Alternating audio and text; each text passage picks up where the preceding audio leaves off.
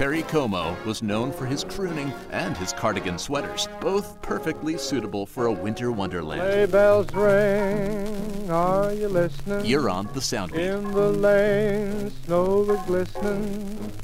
A beautiful sight, we're happy tonight, walking in a winter wonderland. This RCA Victor recording of Winter Wonderland was made in 1946 by Como and the Satisfiers.